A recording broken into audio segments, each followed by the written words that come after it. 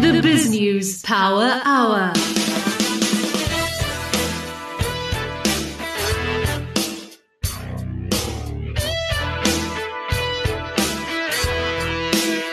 Welcome to the BizNews Power Hour, where we give you the rational perspective on business news that matters.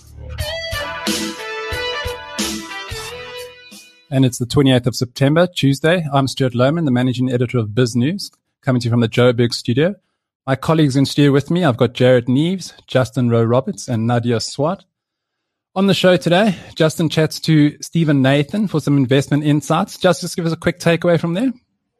Geez, Stu, we spoke about a lot, but when Stephen Nathan speaks, I listen. We covered China, a PPC, and a few other very interesting related local and international global investment themes. Our partners at the Financial Times give us the global look, and they focus on inflation today. And then, Nuds, you chatted to DA mayoral candidate for Cape Town, Geordin Hill-Lewis. What piqued your interest from that interview? I must say, he just had such a great way of, there was an enthusiasm about the way that he spoke, and he seems very solid and stable, and his vision for the country is something I can get on board with. My colleague in the UK, Linda van Tilburg, also chats to Samantha Skyring. She's the CEO of Oryx Desert Salt. And then, Nods, you also chatted to Helen and Anthony Duigan. Can you just give a quick background to those two? So it's a couple in their late 70s that in 2015 started this mass movement to clean the rivers in Joburg because there was a sewage problem close to their home. And it's incredible. They've just gotten this whole community that gets together and takes care of the planet. Excellent stuff. Looking forward to all of that. Jared, can you just give us a list on the top stories being read on biznews.com? So the top stories on biznews.com today, Rob Hersov continues to be popular on the website with the Community Speaks piece running along rather nicely. An article written by Ivor Vector is also picking up the pace. The freelance journalist notes that the ANC has reduced South Africa to what he calls beggar status. This is with regards to President Cyril Ramaphosa's address at the United Nations 76th General Assembly. And then Simon Lincoln Reader's column on the Biden administration is also going along rather nicely. And Nadia, on the BizNews TV side on YouTube? So the first theme is very similar, the 3 Hersov videos, so his live stream from yesterday and the 2 from the conference. And the second video that's doing really well is the Alex interview with Phil Craig of the Cape Independence advocacy groups, where he confirmed that they'd handed over a referendum for Cape independence. And the third video is the live stream of Bronwyn's interview with David Shapiro. I see there's a similar theme on the podcast side of things. Rob Hersov, top of those pops. Justin's interview with David Shapiro, where they chat about Capitec, Aspen, and Sasol. And then last night's BizNews Power Hour wrapping up the top 3. But let's look in on the news and markets. BrightRock believes that with every change in life comes opportunity, and the markets aren't any different. The daily movement in the markets mean change for us all, sometimes small, sometimes big. This daily market report is made just for you by BrightRock, the first ever needs-matched life insurance that changes as your life changes. Here's the latest flash briefing. I'm Nadia Swat. South Africa can't afford to implement a basic income grant, South Africa's biggest business organization said, wading into an argument that has divided the ANC.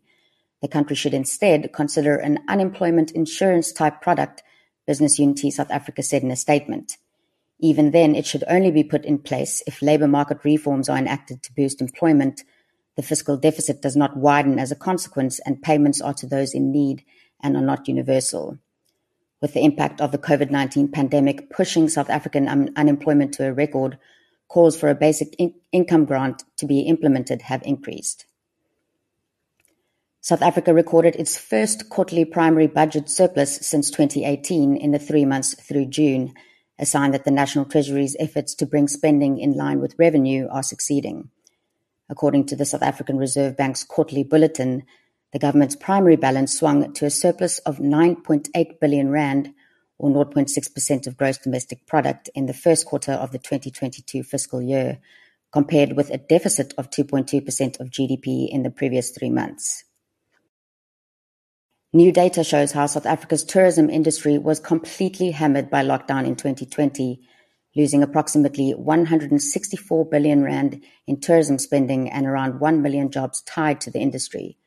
According to the Bureau for Economic Research, The jobs lost are not only in the tourism industry, but many other sectors that are tied to it all across the value chain. Currently, any recovery in the sector is being driven by local and regional travel and hospitality, with much of the international market still unable to travel to South Africa. Occupancy is down and the industry's contribution to GDP is a third of what it was pre-lockdown. Justin, how are the markets looking?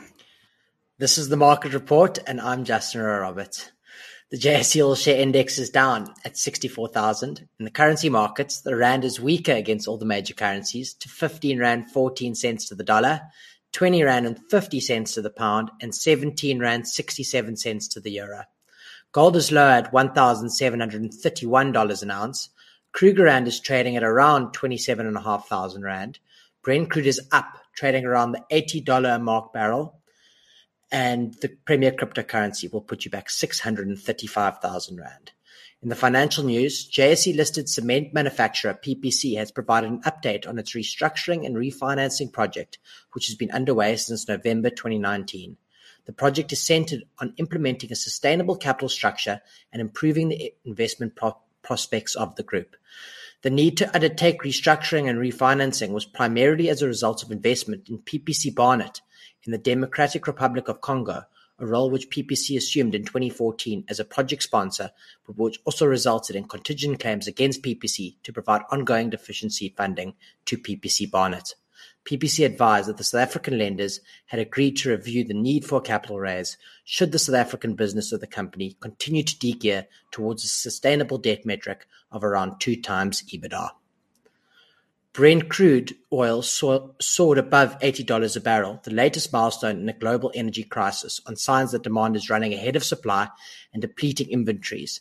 The international crude benchmark extended a recent run of gains to hit its highest mark since October 2018, whilst West Texas Intermediary also climbed.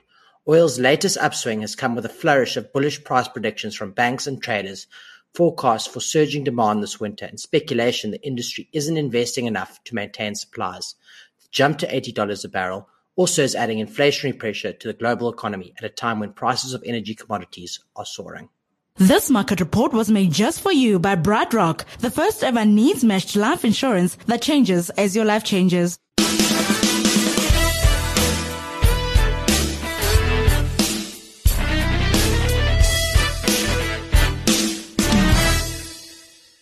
Today is Tuesday, September 28th, and this is your FT News Briefing.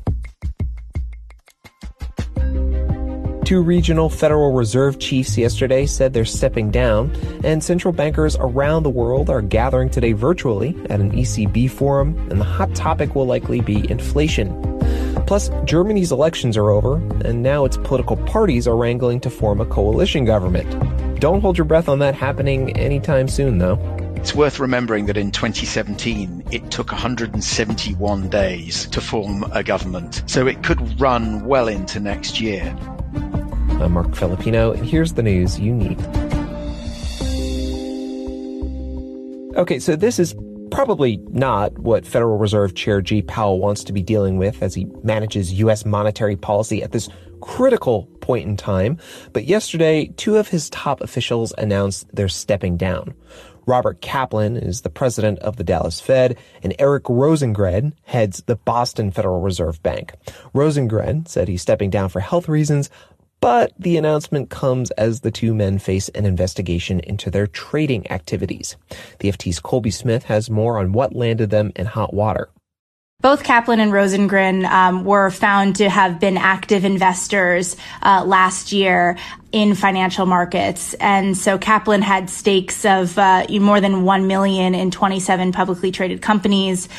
Rosengren had smaller stakes, but he was, heavily involved in some real estate investment trusts. And last year was a really unprecedented year for the U.S. Central Bank. They waded into, a number of markets that, they really haven't had a presence in the past. They dropped interest rates to 0. They were buying treasuries, agency mortgage-backed securities. To that list, they added corporate bonds, corporate bond ETFs, municipal bonds. For a lot of people, it was certainly eyebrow-raising to see that Fed officials were so involved in financial markets during this time. So, Colby, what has the Fed said about this so far? Kaplan and Rosengren and the Fed itself has said that none of this trading activity went against the ethics standards set out by the Fed and had all been okayed by general counsel at the various regional banks as well as the central bank itself. But Powell alluded last week to the notion that some of those standards might need to be tightened in the wake of these revelations. Colby, what do these resignations mean for the Fed's big undertaking right now, which is managing the U.S. economy as it emerges from the pandemic? Dialing back stimulus measures, tightening monetary policy, and just, dealing with inflation. So both Rosengren and Kaplan were both seen as pretty hawkish members of the Fed, meaning that they were, hoping to tighten monetary policy a bit more quickly than I think some others on the committee. So if anything, their removal is somewhat helpful for those who want a bit more of a patient approach when it comes to thinking about the policy stance. But I don't think more broadly this is going to completely upend monetary policy decisions. One of the key decisions has already been made really about kind of the taper timeline, which Powell mentioned last week. Now, we don't know for certain when they're actually going to announce the reduction of that support, but we know, it's quite possible that we get that at the next meeting. Now, after that, there's not really a policy decision to make for quite some time because the thresholds for interest rate increases are just significantly more stringent than they were for tapering. So any decision on interest rates is quite a ways off, meaning that, there is some time to sort through some of these personnel issues. Colby Smith is the FT's U.S. economics editor.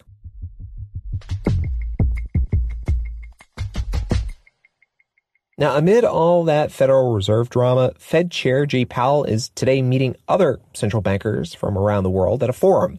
It's hosted by European Central Bank President Christine Lagarde, and all these folks are dealing with how to dial back pandemic stimulus measures, and the FT's Martin Arnold says the big topic for all of them is inflation. They're still sticking to the line that they think a lot of what's driving inflation this year is temporary and it'll fade next year. And that's certainly the line that we've heard from Christine Lagarde talking about this yesterday when she appeared for her regular appearance in front of the European Parliament, and MEPs were asking her about inflation, about electricity prices, gas prices, which have shot up in Europe this year. And her answer to this continues to be that a lot of the factors driving higher inflation are temporary and that the ECB expects them to fade next year. But she did say there are upside risks, that some of these price pressures could continue into next year, particularly if some of these supply chain bottlenecks that we've seen continue into next year. And also they're watching very closely at the ECB to see if there's any sign of so-called second round effects whereby workers start to demand higher levels of wages in response to the higher cost of living that we're seeing. And if that starts to happen, you could see a price spiral, which would be very worrying for central bankers, as it means they'd have to start to think about tightening policy perhaps more drastically and suddenly than they would otherwise like to do. Martin Arnold is the FT's Frankfurt bureau chief.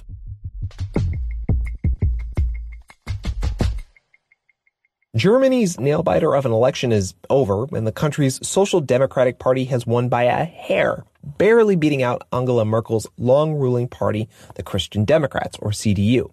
But it's still unclear who will be the next chancellor. What is clear is there's a lot of wrangling going on as political parties try to form a coalition government. I'm joined by our Europe editor, Ben Hall, now to talk about what's next for Germany. Hey, Ben. Hello. So, Ben, what's happening with coalition talks right now? So at the moment, the SPD and the CDU are both claiming to have a kind of mandate to lead negotiations, their preferred formation.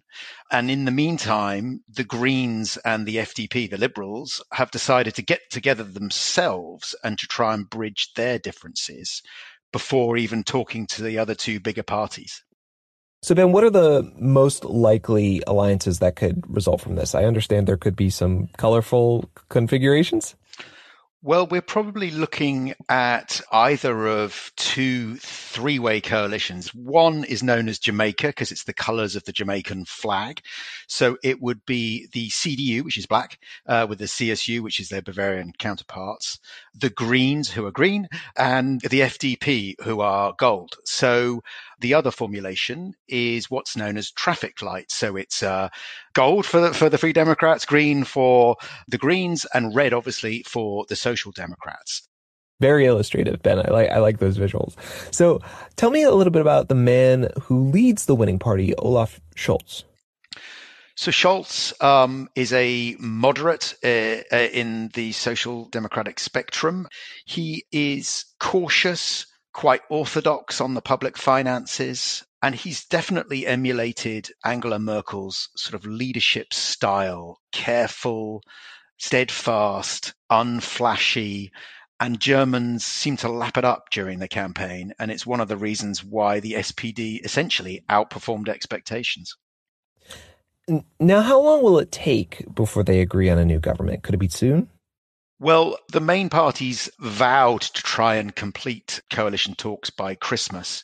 It's worth remembering that in 2017, it took 171 days to form a government. So it could run well into next year. There is a sort of determination, particularly on the side of the smaller parties, to sort of set the terms of the next coalition. And in a way, the bigger parties will have to a large extent go along with that. So the real question is whether the Liberals and the Greens can bridge their quite considerable differences. And the good thing is they're sort of setting about that right now. So that suggests that they are quite serious about it. Ben Hall is the FT's Europe editor. Thanks, Ben. Thank you.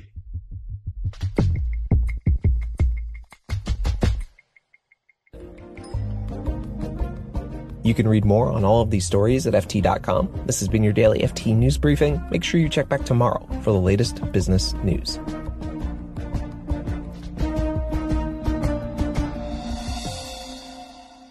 I'm Justin Roberts of BizNews, and with me today for our regular Tuesday Market Insight is 10X founder Stephen Nathan. Stephen, always a lot to chat about.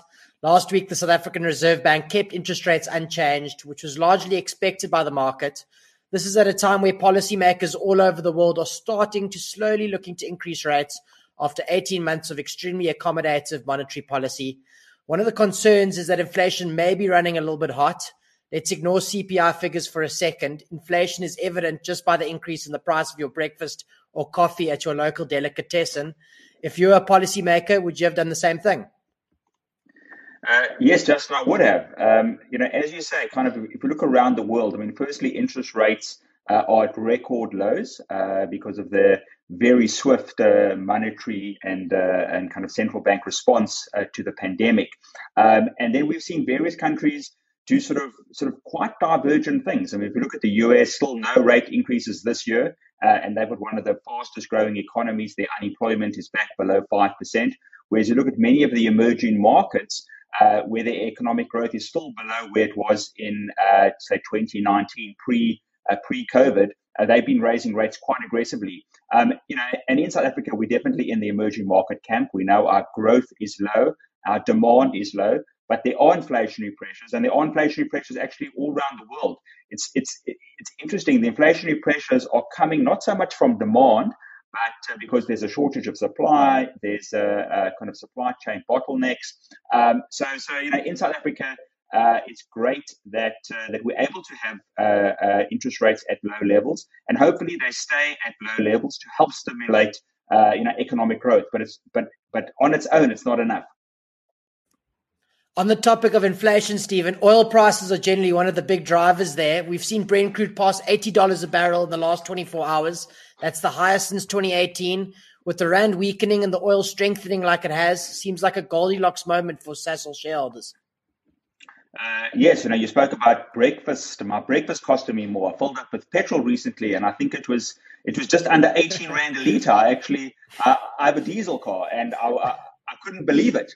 South Africa, we're a net importer of oil. So rising oil prices, while it's good for Sasol, for the country as a whole, it's bad. So we've got a rising oil price and we've got a weaker rand. So, that isn't great. As you say, good for Sasol. Sasol's looking really cheap. It's kind of on about a 5 PE, and with an oil price at this level, it's very supportive for earnings. And what we're seeing, as you mentioned, the oil price, it's at I think it's a 3-year high. It wasn't that long ago we were talking about, will oil ever get below 40 again? And now we're talking about 80, and a lot of people are talking about going to 90 by the end of the year. But it's an interesting one because the world is moving away from fossil fuels. The very strong increased focus on climate change, we're moving away.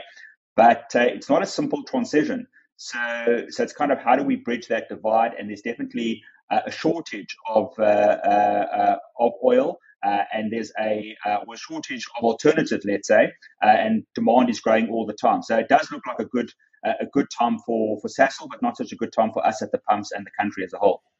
Stephen, this China theme tends to come up every week. I saw an interesting tweet by Pitfall Yun this morning. Since the inception at the end of 1992, the MSCI China Index has returned 2.2% annually, whilst the MSCI Emerging Markets 7.8% and S&P 500 10.7%. That covers a 30-year period where the Chinese economy often grew at more than 10% a year. Seems counterintuitive. How does this work? Yes, no, you're exactly right. I mean, I responded recently to a tweet from Michael Geordin, and he was talking about, look at, like, as an example, he was talking about emerging markets, higher growth rates than developed markets, much lower income levels, and therefore, isn't that a great place to invest? And I made this very point that, often we confuse economic growth with shareholder returns.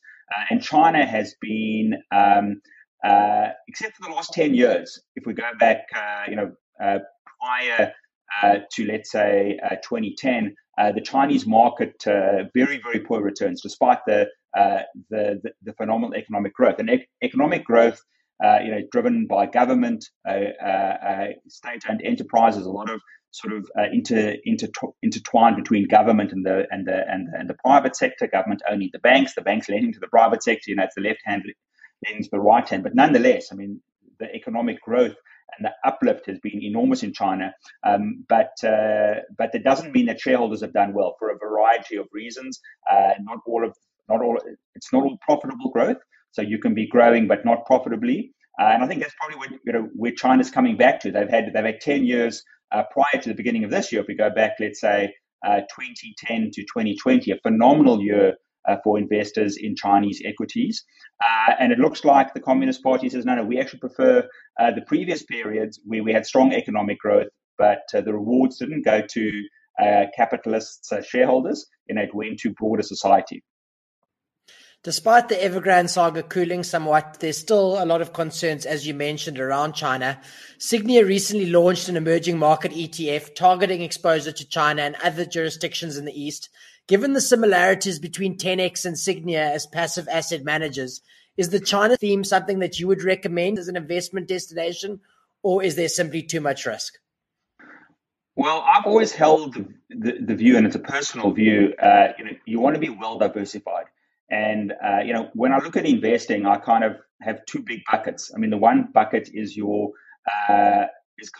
long-term investments, your banker investments, where you don't want to speculate too much. You want to try and get good returns, but not be overly greedy. And there I would go for broad diversification. So I wouldn't necessarily have all my money in China or all my money, say, in the US. I mean, there you want diversification by geography and also by asset class. So not only just equities, but a bit of property, bonds, etc. And then you've got your more speculative bucket, and there's always a little bit of speculation in all of us. Some people have more of it and some people have less of it. But if you've got that sort of a need to fold, that could be a much smaller part of your overall wealth. I would say 10%, not more than 10%, unless you're a really good trader. And there you might want to go for a couple of shares or a sector like China. But I would be wary of China. I think we've spoken a lot about it, and many others have. I mean, the risk of China has increased tremendously.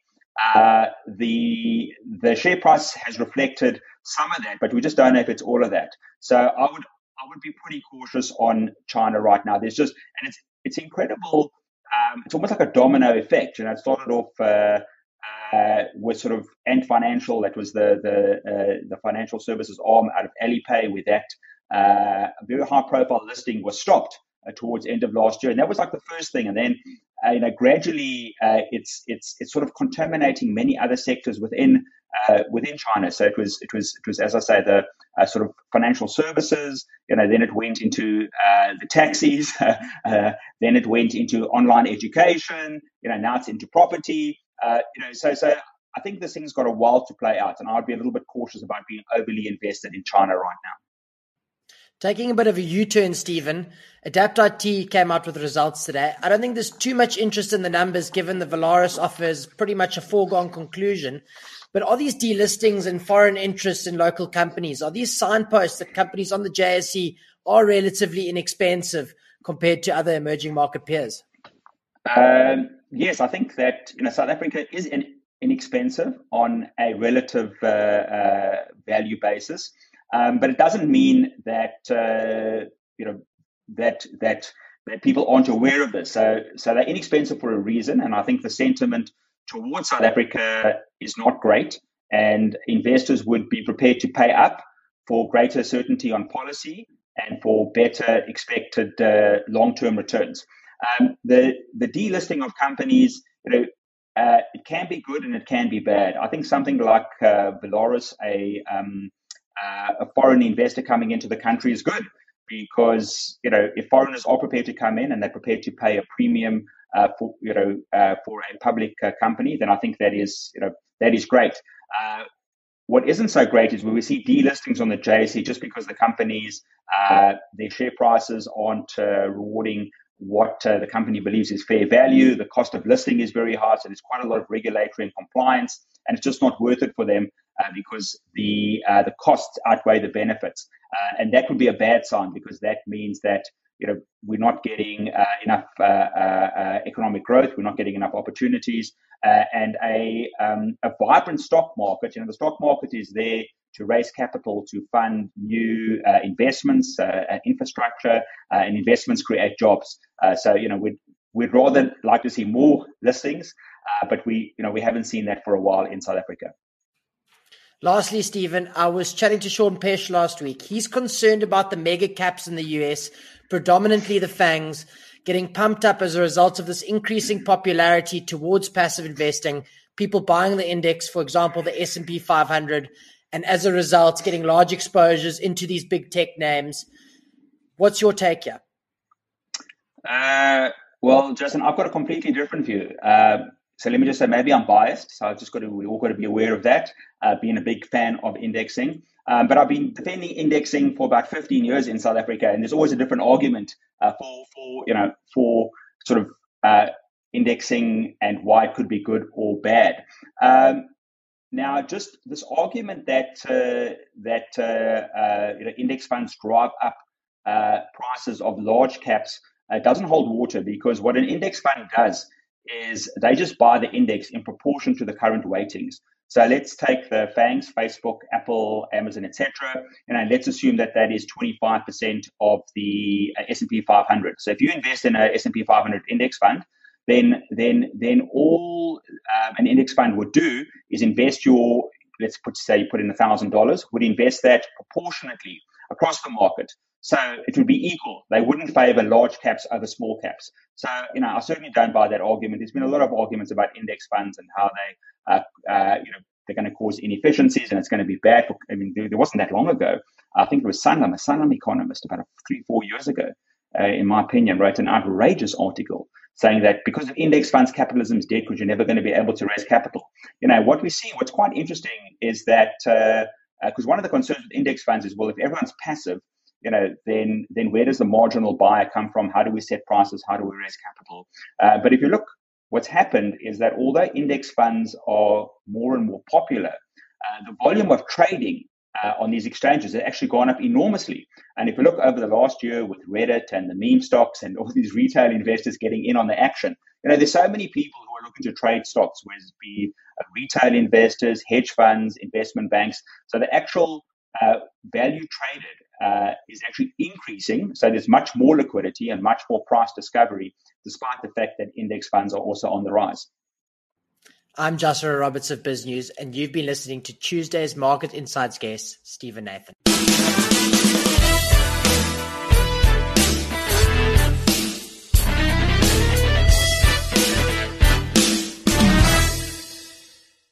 How does business empower our nation? By bringing produce to our tables, giving us technology that connects us, hospitals that care for us, and the tools that shape our cities.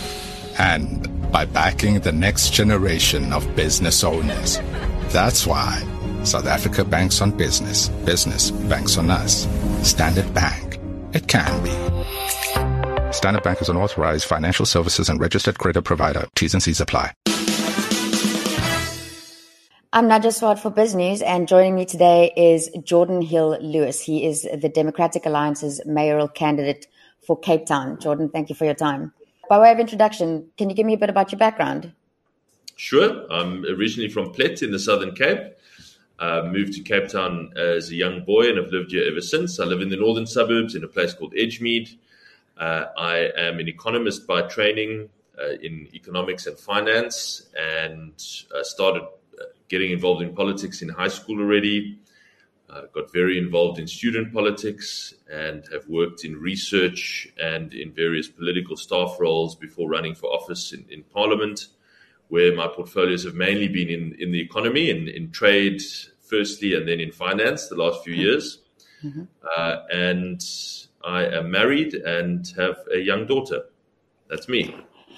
And politics, what motivates you to get involved? I mean, from a young age, you say in high school. Yeah. What's behind it? So I think I'm motivated by a need to derive some sense of personal meaning from what I do. I don't see it as just a profession or a job for a job's sake. I have to feel like I'm making some kind of positive difference. And I think politics is the best place to do that, because there is so much systemic leverage in politics. In other areas, you can fix one specific policy area, or you can make a positive contribution there, and that's very, very important. I have the utmost respect for people that do that. But in politics, you can affect systemic change, and even a 5% improvement at a systemic level can have a huge knock-on effect for society at large and for millions of people. And so that gives me a huge sense of personal meaning, and that's why I love politics and why I got involved. And what platform are you running on? So I'm convinced that the next phase in South Africa's democratic development is going to be about strong local governments and residents groups doing more for themselves, because national government cannot do and is failing to do so much. And so as we see this continuing collapse in basic services at a national level, I think that space must be filled by assertive local governments who have got the wherewithal, the skills, the expertise, the financial resources to step into the gap and to say we are going to protect our residents from the consequences of these crumbling national services. And so I think that's a very hopeful and exciting vision, because it's basically saying we refuse to accept that South Africa's future for the next decade or for the foreseeable future is one of decline. Instead, we are going to do something about it. And what we are going to do about it is to say we can do a lot more of these things for ourselves and protect Cape Town from that sense of decline. And that's very exciting in things like crime and crime prevention, fighting crime, and electricity and stopping load shedding, in public transport, even in some economic policy, in getting the economy growing faster than the rest of the country. So I really think that's where the future is in government in South Africa, and I'd like Cape Town to be at the forefront of pushing those boundaries, and essentially saying to the country, this is a model of how the country can and should work, and we are leading the way. That's my platform. All right. And on that note, what is your stance on Cape independence? No, this is not about isolationism or balkanization. It is about making South Africa work. I'm a passionate South African. I love this country. It's my home, and I want it to succeed. But the way that it will succeed is by devolving power to the lowest level of competent, strong, well-run government. I do understand, Nadia, the emotional impetus behind the Cape independence movement, because people are feeling hopeless about what they see happening in South Africa. And the more they feel hopeless, they look to the one place where things do work and they say, well, let's just kind of hive off that one place that does work and try to insulate ourselves from everything else. I don't think that that's the right way. I think that we can protect Cape Town from national decline by doing more for ourselves, and that is a model for how South Africa can work. The same can happen in Johannesburg and Durban and Bloemfontein and Tshwane and elsewhere, wherever there are governments that actually have the wherewithal and the assertiveness and the gumption to get it done, to push the boundaries. And so that's my approach to that question. So I perfectly understand the emotional impetus, but I have a different view on how to solve it. I would also just add, finally, that I regard it as a huge compliment of the DA's track record in government that people want to make a country out of the one place where the DA has consistently governed and governed so well and has this track record of success. I don't think anyone would be calling for Cape independence if this was an ANC-governed province or city.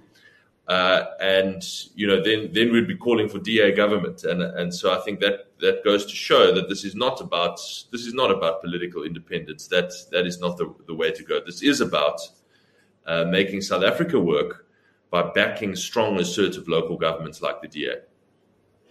And what is it about the DA that made you decide to become a member instead of establishing your own political party? No, you've got to back parties with strong brands and track records in South Africa. It's extremely difficult in South Africa to start new political organizations because we are a vast country geographically with very low media consumption in general. So that means you've got to talk to people. The politics in South Africa is retail politics. It's door to door, street to street, house to house. And that is hugely time consuming and resource intensive. So the idea of a brand new political party making massive inroads, it's extremely difficult. One party has actually done it before, by the way, and that is COPE, but they messed it up. They got just over 1 million voters they got in 6 months, and they messed it up, and history will judge them very harshly for that. So I absolutely believe in the values of the DA. That's why I joined the DA in high school. And I'm at heart a liberal. I believe in individual freedom and maximizing people's opportunities to live a life in which they are able to realize their full potential.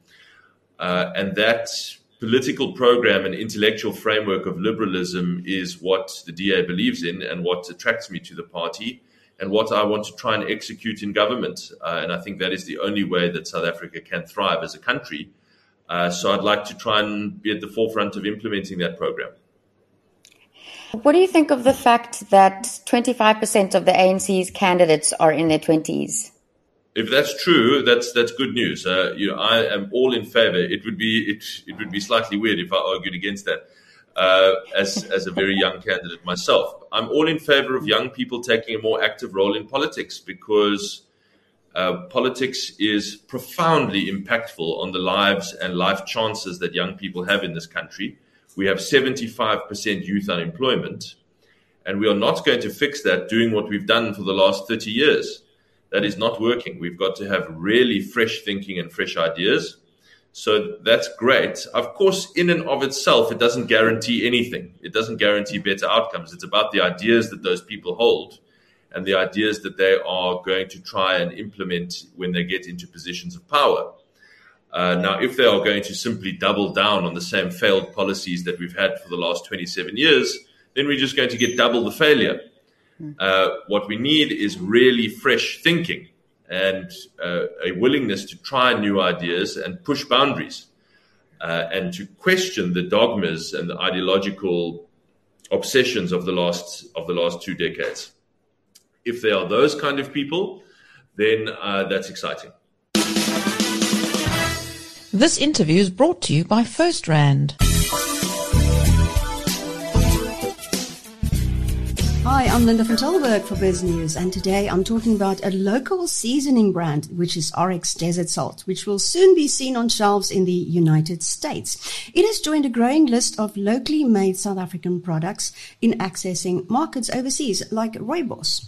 And joining me today is Samantha Skyring, the CEO of Oryx Desert Salt. Hi, Samantha. Hi, Linda. Thank you for having me. So where did this idea come from? I met a colleague who was selling this beautiful salt to Germany, and he saw that the market in South Africa was too small.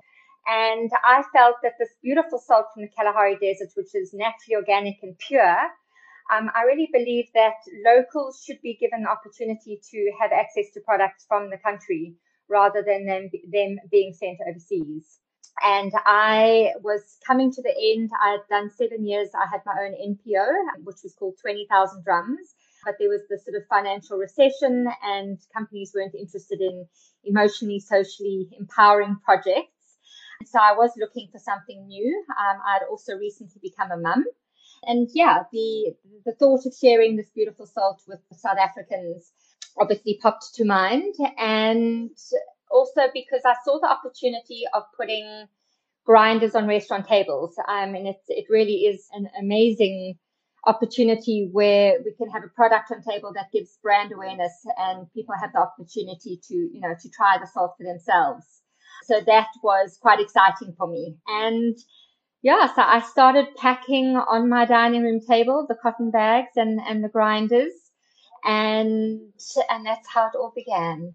Was it a visit to the Kalahari that got you to the name and the idea of Oryx, which is a gemsbok?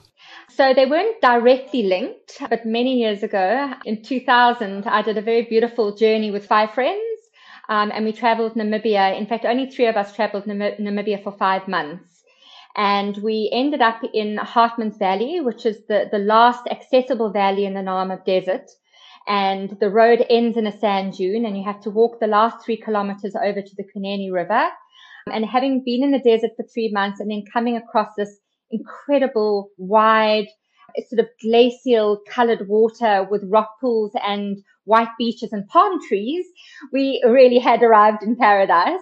And my boyfriend at the time and I decided to walk to the Skeleton Coast. So we walked 120 kilometers, 7 days. And along the way, I had close encounters with the Oryx. And so 7 years later, when I had the opportunity to brand salt from the Kalahari, this beautiful, masked creature sprang to mind. And what was amazing afterwards, once I had already chosen the logo and started, branded the product, I met a shop owner of a health shop in Stellenbosch, and she had grown up in Namibia and had Oryx were, almost domesticated to them. And she said that some Oryx can go their entire lives without drinking water. Wow. But they can't go weeks or months without licking salt. It is so essential to their existence and survival in the harsh conditions of the Kalahari. And so, it really is an incredible symbol and so perfectly apt.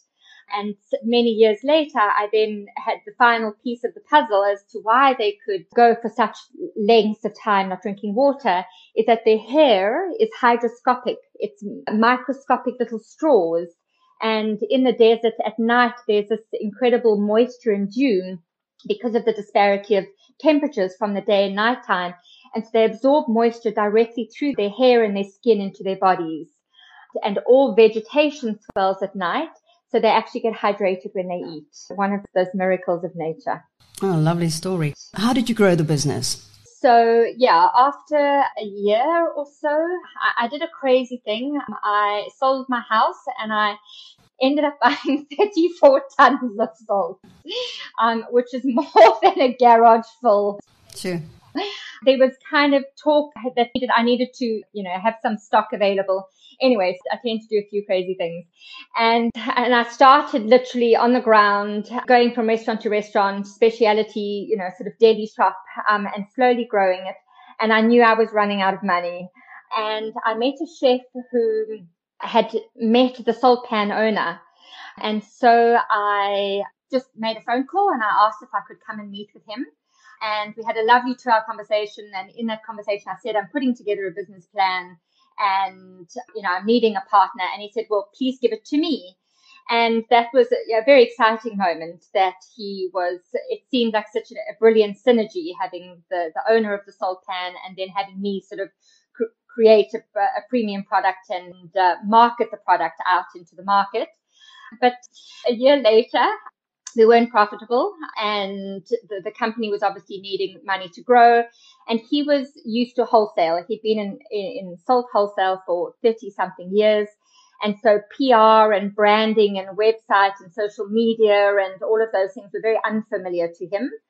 And he was getting slightly nervous of the investment that was needed in order to grow it. And so he said that he wanted out. And I then met 2 beautiful brothers, Garth and Ian Solomon, and they were just in the process of setting up Evolve Capital in order to invest in small businesses to bring, seed funding and capital, and as well as IP. They're both chartered accountants. Ian's an entrepreneur in his own right. And we've been together now for 8 years, and that's been an amazing journey. They've definitely supported my personal growth into being a CEO of currently 20 staff. So, they really have been a huge part of it. Okay, and then you crack the overseas market. I've seen it in the UK on the shelves, and I've seen it on Amazon, and now you've cracked, the biggest market probably, which for you at the moment, it was the US. Yeah, a very, very exciting moment. I have been doing international trade shows for about 6 or 7 years, and so discovered Whole Foods, via the foodies and at the trade shows, sort of 6-7 years ago. And I think from then, getting to understand what Whole Foods stands for was my goal and my dream and my intention. And it's been beautiful to watch as I've grown, and as I grow, the business grows. As the business grows, I need to grow. And for me, it was kind of a matter of time that when the right moment presented itself, it would happen. When the business needed to be very solid in order to enter the US market. I really had that moment when I was presenting to the buyer of Whole Foods, and Oryx was already 10 years old then, and I realized how much knowledge I had of the industry, of merchandising and all the tiny aspects, which at 3 years, 4 years old in a business, unless you come out of that industry of, FMCG, one wouldn't have. And I had traveled to Expo West in Los Angeles in March of 2019.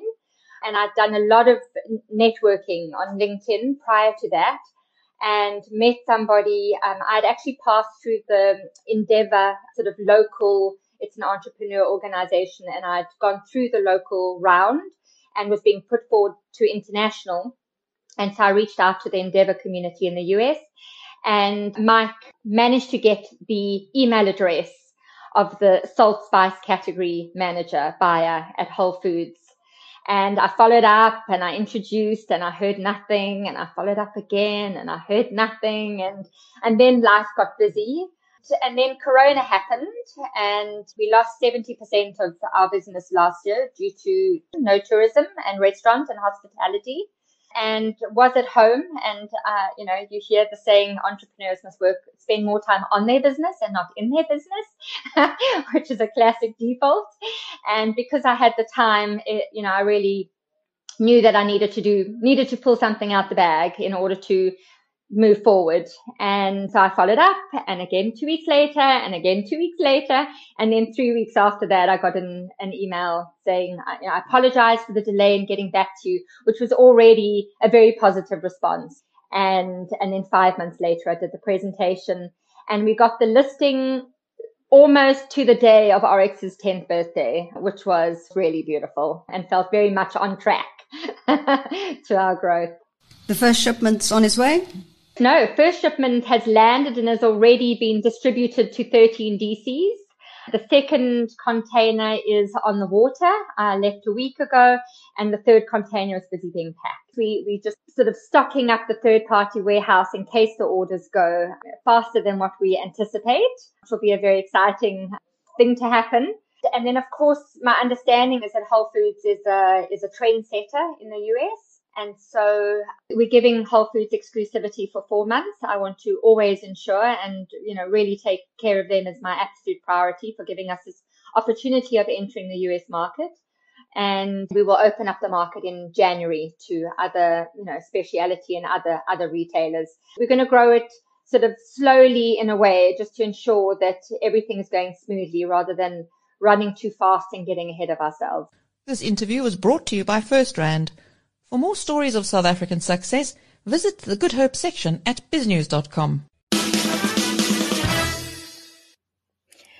I'm Nadia Swart for BizNews, and I'm joined by Helen and Anthony Duigan. Helen, you and your husband, you started an organization called ARMOUR, Action for Responsible Management of Our Rivers. So can you just give me the background? What does ARMOUR do? A neighbour phoned us way down the Crocodile River and said it was an absolute state. It stank and the colour was awful and so forth. And what could be done? I mean, a question like that sort of hangs in the air. What can be done about the river? But we then decided on a petition, and we got about 400 people down the Yukskay, which runs into the crocodile and so forth, wrote this petition. And then Anthony came up with the name of responsible management of our rivers. But I'm going to hand over to Anthony at that point, because then it became interesting.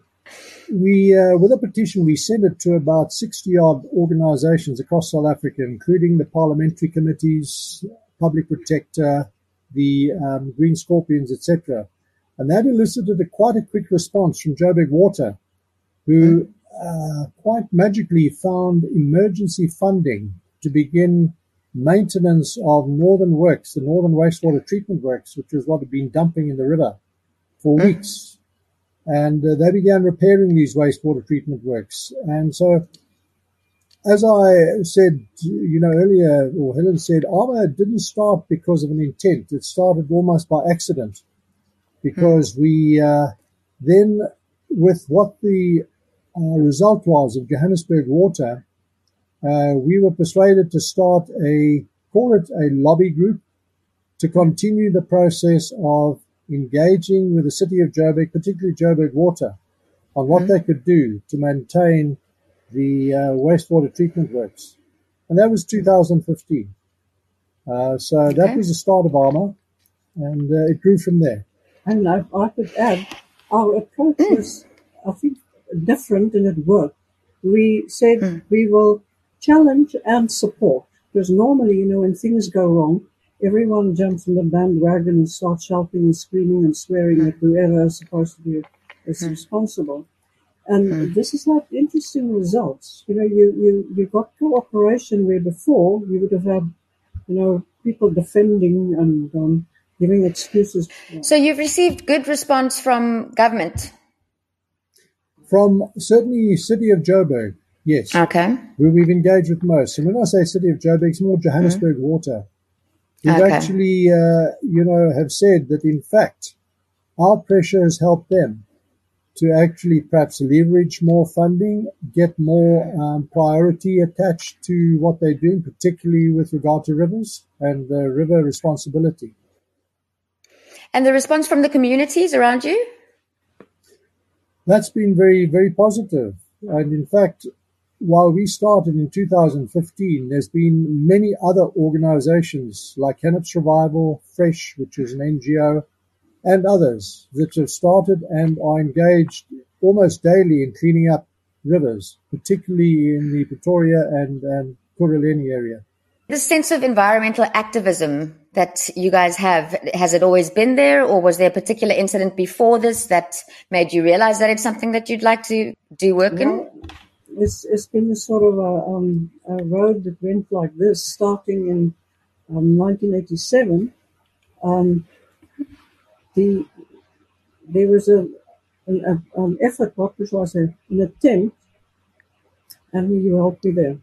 The government decided that they needed another large, low-cost housing establishment, and it was called Noeta in those days. And this included this beautiful area for about 50,000 low-cost houses, and we would, and all of us would just have to move. So we started the Greenbelt Action Group, but also the first conservancy, Karebo Sarand, in Gauteng because we felt we needed something to protect this area, which is absolutely beautiful. 3 rivers, the Yukskei, the Crocodile, the Hennops, the Skirverberg, it's grasslands, it's bushveld, it's the rivers. It is really, it's precious. So, and that also has been a very long road over 30 years of countering things like gold mining, Anglo-American and Glencore. They were doing sort of searches for gold, an abattoir and low-cost housing, another low-cost housing attempt, and fancy estates and all the rest of it. But all of which would have carved up this area, which we felt was, well, it shouldn't happen, and it didn't, because in the Conservancy, the Karibosland then became the Rhinoceros Conservancy because it spread between the R511, which is the road through Hennops River, if you go from Fourways towards Hennops River, and the 512, which goes past Lanseria, because this Lanseria is really close by. So, yes, and then we had this court case because the Rapex wanted to start this really fancy housing estate, their Athol, and that landed us in trouble. But we finally, a friend of mine who's now since passed on, unfortunately she was about 51, and she got the ball rolling to make this proclaimed as a proper nature reserve, the Crocodile River Reserve, which is now official, whereas conservancies have no official, no legal status. Yeah. So what projects are you currently working on? Mainly ARMOUR. Yeah. I think there's probably 3 areas. Sorry, I'm interrupting. There are 3 areas mainly. The one is to continue with the river cleanups. Now, when we started, we didn't intend to get really involved necessarily in river cleanups, but we have got involved. And that's because they've burgeoned. They've become a huge thing across the country in the last 5 years or so. There have always been efforts, clean up beaches, clean up rivers, but in the last 5 years, it has now become very, very obvious, mainly because of the drive of certain individuals, not specifically in ARMOUR, but other individuals who form their own organizations. And we support them, they support us. So that's the one thing, is river cleanups, which is ongoing.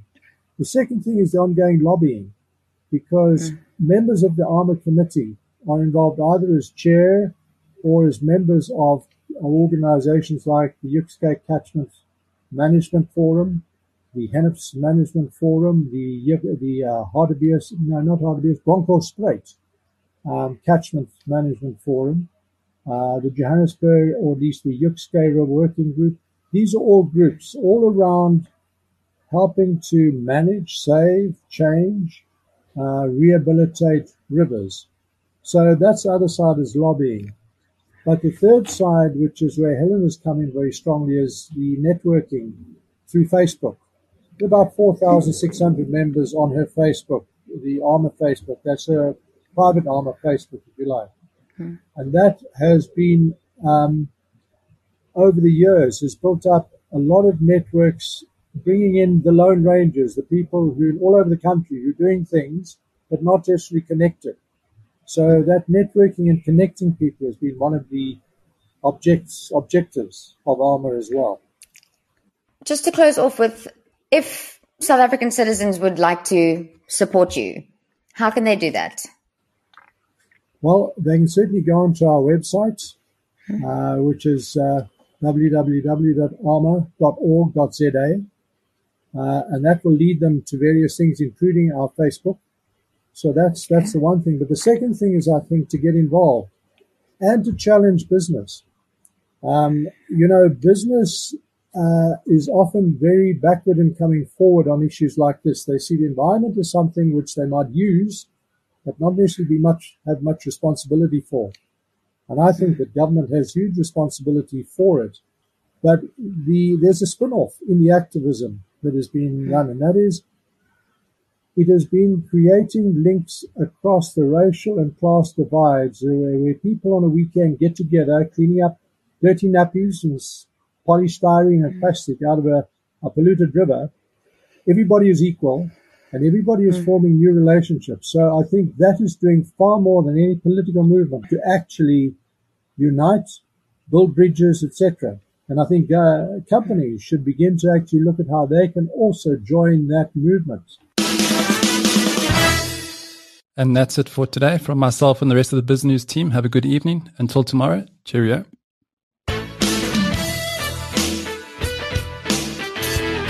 You've been listening to the Power Hour, brought to you by the team at BizNews.